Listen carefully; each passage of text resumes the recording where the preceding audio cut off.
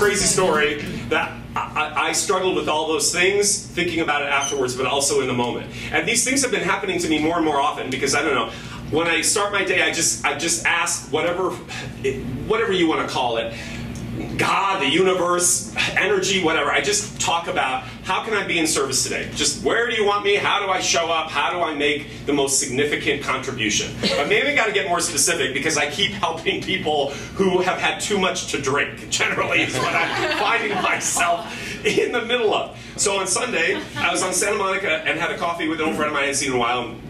We were leaving, and there was like an 80-year-old man right at the corner of Fairfax, right up here.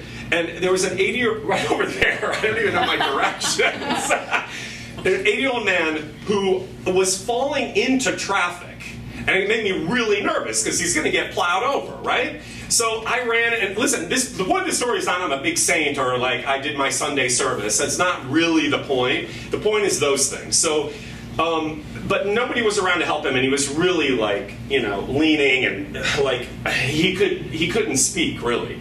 So I got him out of the gutter, pulled him up on the sidewalk, and tried to walk with him a little bit. And then I thought he was going to be fine. Then I realized this guy is never going to make it home, wherever home is. And I was with my friend, and I was like, "Can you help me?" So we walked like a block or so, and I finally got his name out of him. His name was Sam. He's like, I think like maybe in his late 70s. And he had way too much to drink, to the point of there was no communication. Except what's so brilliant about this story is there's so many human weird things that happen. He had just come, I deduced, from some sort of dinner because he had one of those styrofoam to-go containers, and he clutched it like nobody's business. He had it the entire time. So even though he was about to fall over, that thing, whatever, I should have opened it to see what it was, but he held onto it for dear life. Anyway, I sat him down, I got his phone to try to call some people, nobody answered. I was like, maybe this is a repetitive thing and people are just ignoring his phone call. So I finally asked him, I was like, Sam, where do you live? I'll take you home. So he told me where he lived, just a few blocks away, and I was like, well, okay, he was a big guy. He's like 6'4", and I was like, okay, well, I'll just put him in my car and I'll take him home. So my friend and I got into my car, we strapped him in. As he was going into the car and almost falling over, we put his food on the hood. As he was getting into the car, he grabbed his food and took it with him. It was so crazy. Strapped him in, and my friend was like, bye! And I was like, okay, I guess I'm on my own. So then I had the first thought, I'm like, well, why the fuck am I doing this? Why is it just me? Yes, I want to be in service, but is this really what service looks like? And then it kept coming back to, but my heart feels full, and it's really amazing to help humanity. And that could be my mom, or my dad. That could be me in 40 years. So it's also beautiful, but the mind tries to erode the beauty of real connection. Not connection the way we want it to be, being in Hollywood all the time, 24/7. Real human connection, which is actually more meaningful in many ways than a lot of the things we think that we're gunning for. Anyway, I drove him home. We walked up the thing. I thought he was about ready to throw up. I was like, no, not on my watch, Sam. I literally said that. I was like, just keep breathing. Just breathe. I got him up the stairs, really slowly went in the elevator. He was only on the second floor. It was the slowest elevator ever, and it was shaking, which I think was contributing to his nauseous feeling. I was like, just breathe, Sam. Just breathe. Got him to his door.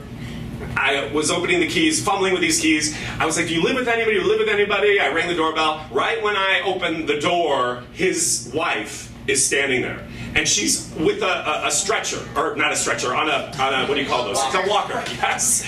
And her name is Vera. And she just like literally looked at me like this. And I was like, hi! I was like, yeah, I'm here to help. Sam.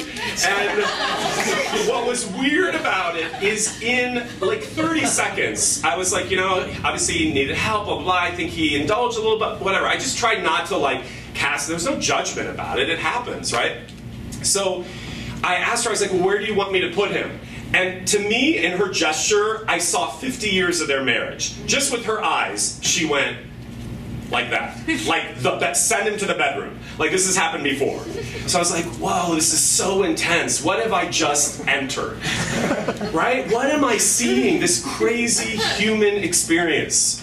I could have been a robber and cased the entire joint and stole everything. Like, these are the things that I'm thinking. And then I'm thinking, God, it's already 7 o'clock and it's Sunday fun day. And I should be on Instagram posting things. And like, they're robbing me of my Game of Thrones time. And again, starting to think about all the other things as opposed to just being there.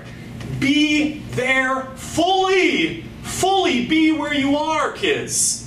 So the last part of the story is I ended up sitting him down in a chair because I was really concerned about asphyxiation, and I got him a wastebasket in case he was going to vomit because I didn't want him to vomit on himself, obviously, and just was really nervous about that because that can happen to people, right? And I gave them my number and whatever, and then I was leaving the door, and Sam just kind of was like, Tony, and I was like, yes, and in a Russian accent, he's like, come back tomorrow. And I was like, oh, God, okay. And then I looked at Vera, and Vera shook her head no. And then I was like, well, I wrote down my number if you need anything. And he's like, Tony, you're such an amazing person, which was really sweet. And I was just like, well, thank you. Anybody else would have done whatever. And then he was like, but you must come back tomorrow. So I'm thinking, I'm going to have a check of $1 million. That's what I think. So this is the point of the story. So what is it? It's a funny example of how the mind wants to run roughshod in making something other than what something is. This is the challenge of being alive. Ultimately, driving home, I felt so many amazing feelings about the gift of just being human. But the challenge is this thing tries to corrupt it, deny it, make you feel weird about it. I had judgment about the fact that I had a fantasy that I was going to become a millionaire from helping someone. And yet, I think it's just a crazy thought that most people would have, or something like it. So I think the point of the story is, you guys, we're always trying to learn in different ways, and I'm always trying to give examples from my own life that I don't have it solved, I haven't figured it out. I struggle with all the same things that we're teaching. But if we can just be more immersed in the moment without self-consciousness, that's the real experience that we're after. It really does fill your heart to overflowing.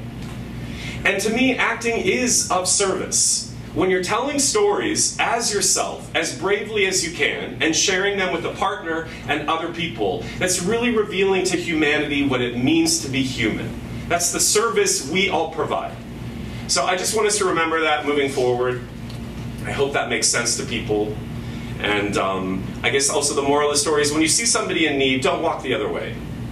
I think it's really important. Don't think that somebody else is going to take care of it. I'm not the hero of the day. It's not that big of an act. It's not that big of a deal.